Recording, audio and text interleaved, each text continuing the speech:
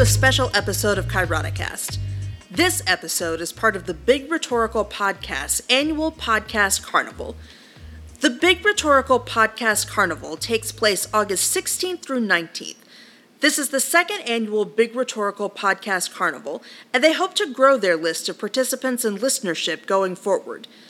The Big Rhetorical Podcast Carnival hashtags are hashtag TBR Podcast Carnival 2021 and hashtag Contending with Misinformation. The Big Rhetorical Podcast will feature a keynote interview for the Podcast Carnival. This episode will be released August 19th. The keynote speaker for the Big Rhetorical Podcast Carnival is Dr. Renee Hobbs, Professor of Communication Studies at the Harrington School of Communications and Media and founder of the Media Education Lab at the University of Rhode Island. The theme of this year's carnival is Contending with Misinformation in the Community and the Classroom. We have chosen to focus a bit more on the classroom side of things for our episode, and we'll be looking at the ideas of objectivity, neutrality, and the both sides approach. For much of my teaching career, I spent a good deal of energy trying to remain objective or nonpartisan. I might drop hints at what I thought here and there, and I would certainly give my students tools to come to conclusions that I thought made sense, but I didn't see it as my job to comment on the actual content. I tried very hard to present multiple sides to various issues. Sarah Palin pushed my limits. I am a teacher of argumentation and politics. I could not, in good conscience, teach all sides during the McCain-Obama campaign because Palin was such a disaster. If I am going to say I am for good, reasonable, sound arguments, then I could not say anything positive about Sarah Palin. And I told my students that. And I think it surprised them. I remember when a group of students asked who I thought would win the VP debate, and I told them it wasn't even a contest. Unless Biden made her look so bad, he ended up looking like a bully and she walked away with a sympathy victory because there was no way she could hold her own, and a group of students looked completely crestfallen. But I was unapologetic. A good argument is a good argument, and she has yet to make one. But in my mind, I was still being as objective as I possibly could be, as an argumentation teacher. I wasn't commenting on her or McCain's policy. I didn't get into the politics of it. I simply observed that she could not string 3 lucid sentences together if her life depended on it. This was my neutral observation from an argumentative standpoint. Content aside, she was making bad arguments. I didn't tell my students that Biden had better policies. I told them he made better arguments. And in that way, I kept myself above the fray. And then came the Trump years. And that was a game changer for me. People throw around words like Nazi and fascist really easily these days. And that's probably a disservice. I admit I've called Donald Trump these things. But I also believe he buys into some of the tenets of those philosophies. But even if I step away and say, yeah, that might be hyperbolic, I am absolutely convinced Trump is an authoritarian. He is anti-democratic, and he set out to thwart democracy and democratic norms every chance he got. I think he is one of the most dangerous men in America today, and that is made worse by the fact that he is bolstered by such lapdogs as Tom Cotton and Matt Gaetz. I think perhaps the only man in America that rivals Trump for the damage he has done in America is Mitch McConnell, but he has done it institutionally and without all the pomp and fanfare. But when the story of America's downfall is told, I think Mitch McConnell will be a major character. So what does that have to do with me as a professor? Well, when Trump was running for president the first time in 2015, my daughter was 5. And you know, if you are a regular listener, that my daughter is a big part of my life. Parenthood is a major part of my identity. That's a choice that I make. And in 2015, and then in 2016, when I saw what was going on in American politics, I was horror-struck. It didn't seem possible that this was happening. And one day a thought occurred to me. What would I say to my daughter if she asked me one day, "Mom, when all that was going on, where were you? What did you do? Did you say anything?" Granted, these thoughts struck me when I thought we were in our darkest hours, when I didn't see a way out for America. But I couldn't abide the idea that one day my daughter would ask me what I did in America's time of trial, and I didn't have an answer. And that led to a paradigmatic shift in my pedagogy. Trump changed the way I teach because now I am willing to call lies what they are. Lies. I am willing to call racism what it is. Racism. I am quite sure I came across as a partisan in class in ways I didn't years ago. But I don't want to ever be asked, "Did you say anything?" and have to answer, "No, I was trying to be objective." Objectivity is a tool of the oppressor. And the more I have explored this new approach, the more I realize my old pedagogy was just a means of enshrining hegemony. Objectivity does nothing but protect whiteness, maleness, heteronormativity, and ableness. If you are going to be a force for justice, you have to be willing to move the needle. You can't be a force for good and fight for those who are marginalized without taking a stand. Objectivity and nonpartisanship is just a veneer for protecting the privileged. If you don't challenge oppression and the status quo in the name of objectivity, then you effectively silence the voice of justice and embolden the voice of the oppressor. Because the oppressor loves objectivity and the sterility of neutrality. Erasing the opportunity to challenge those in power in favor of objectivity or neutrality puts all the power in the hands of the oppressor, even if you don't use their rhetoric, because you have effectively silenced the marginalized. So, what does all of this have to do with misinformation? Everything. In 2015, when I was teaching political rhetoric, my students and I were talking about the debates, and we had a conversation about the role of the moderators. We had a bit of a debate on what they were supposed to do. Were they just supposed to ask questions and keep time, or was their job to call out lies and misinformation? If they are just supposed to ask questions and keep time, then they could be relatively objective. But if they called out lies, then they were accused of bias. Which is ridiculous, because it's not bias to point out if something is untrue. But it looks that way if it just so happens that one candidate lies so much more than any other candidate. This is what the Trump campaign was dealing with. Trump fought any kind of fact-checking ever, and if there was any, he claimed it was the media acting out against him because he was such a constant liar. But calling out misinformation isn't bias, it's telling the truth. Professors face this same conundrum in a classroom. Because facts and truth have been politicized, if a professor points out a lie or a piece of misinformation, they are accused of partisanship, even if they are simply pointing out the facts. So a professor is faced with a serious choice. Do I speak the truth, or do I risk being labeled a partisan? That's why these questions of pedagogy are so important. If it is more important for somebody to appear objective, then they are going to have to forego the truth. If it is more important for somebody to speak the truth, then there is no way to remain objective. You have to make a call. It's very tempting to think, well, if I just tell the objective truth in an effort to combat misinformation, then I am not biased. But that's not how it works. Facts and truth have been politicized and weaponized in this age of communication. That's why misinformation is such a scourge. If you could simply combat it with facts, then there would be a simple solution. But you can't, and there isn't.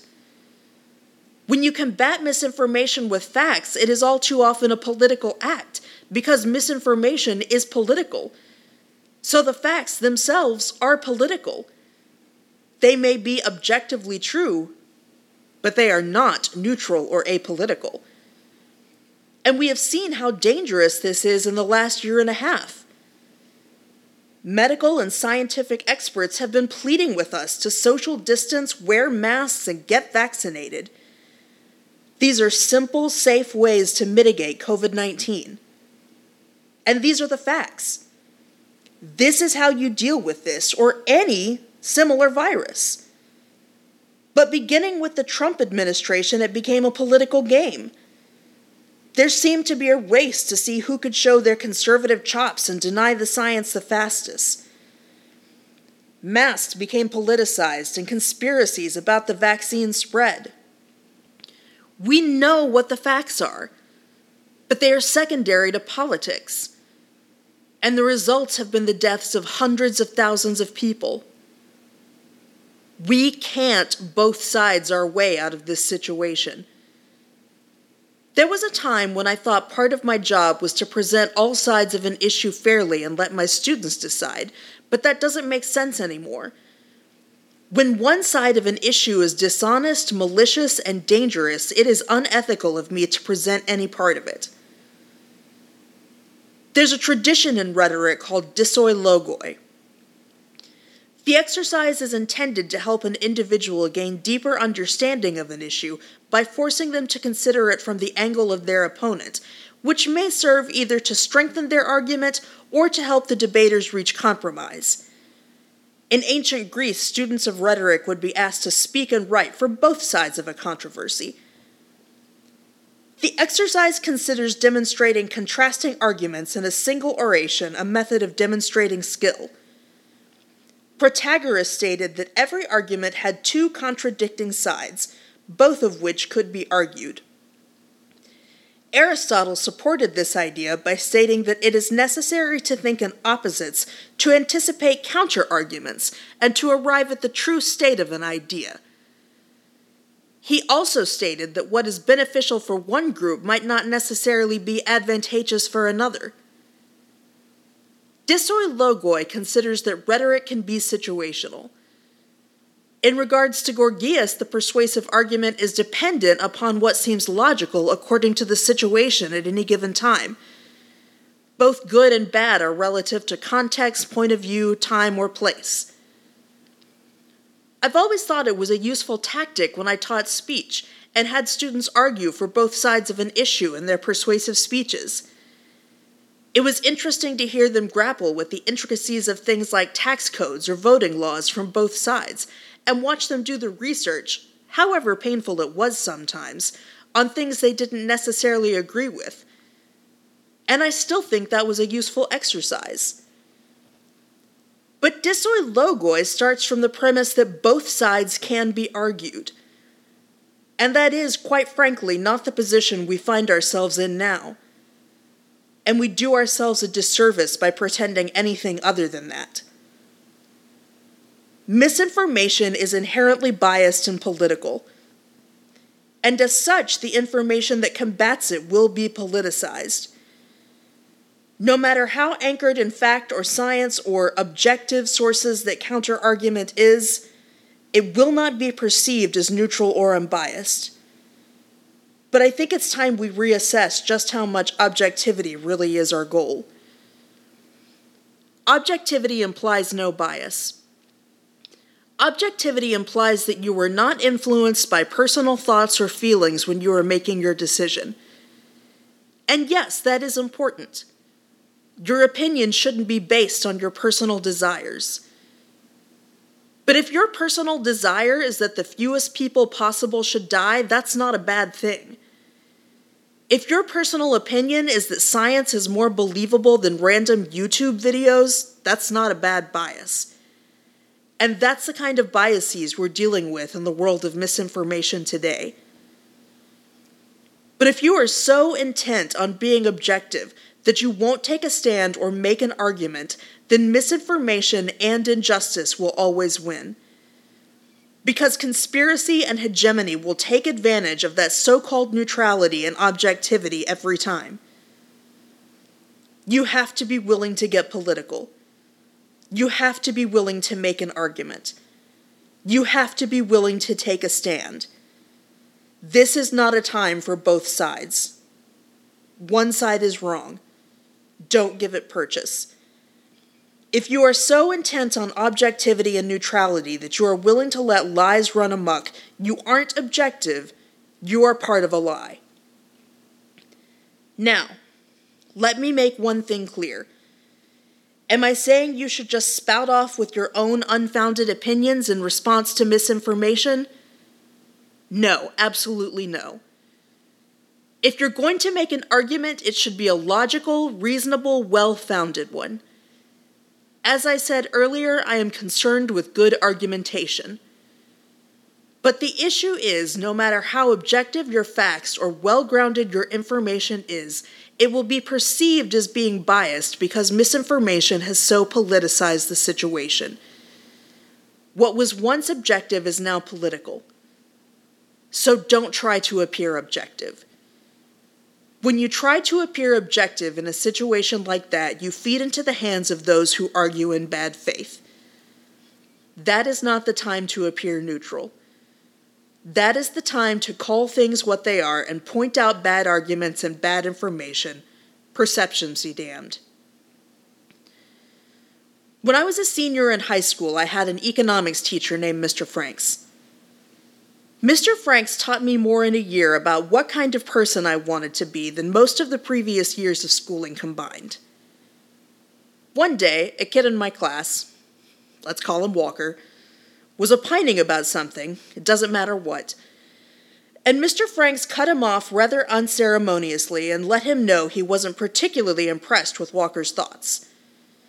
Walker, in true white middle-class style, said, "Well, this is America. That means you have to respect my opinion." And Mr. Franks said, "Well, that's the biggest bunch of bullshit I've ever heard." And we all audibly gasped. First, nobody talked to us that way. We were the honors kids, the good kids, the smart kids. Nobody told us we were full of crap. Certainly not a teacher. And no teacher had ever used that kind of language in front of us before. It was scandalous. Mr. Franks said, "This is America, which means you have a right to an opinion. I don't have to respect it. When it is a well-thought-out, well-supported, and well-argued opinion, then I'll respect it. Until then, I don't have to do anything." This was a pivotal moment for me. It was like a firecracker going off in my head. I realized in that moment that my opinions were not inherently good. That I had to work to make them worth people's time. I probably grew up in that moment more than I did at any other time in high school. I also learned at that moment that I don't have to respect a bad argument.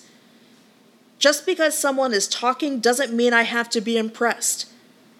They have to work for me just like I have to work for them. When we are faced with misinformation in the classroom, we do not have to respect it. A bad argument or false information is not worth our energy. We do not, in the name of neutrality or objectivity, have to give ground to bullshit. And we owe it to those who are trying to learn from us to call it out when we hear it. It is tempting to want to protect the feelings of students who present misinformation, falsehood, lies, and bad arguments. And sometimes we feel like we need to for the sake of our jobs or those all-powerful teaching evals. But I think of Mr. Franks. Mr. Franks did me an amazing favor that day by teaching me that not all arguments are created equal. And if we aren't teaching our students that, then what are we teaching them about argumentation? In order to fight misinformation in the classroom, we have to embrace the idea that we must take a position.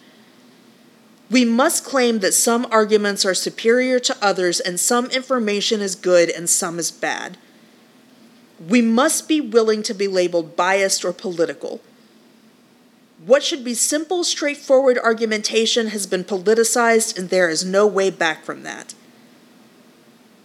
It is a frightening position to be in because we have spent so many years conditioning ourselves to value objectivity so that we don't say this is good or this is bad to our students, but that time is well past. But the truth is, you can totally do that. You have the tools.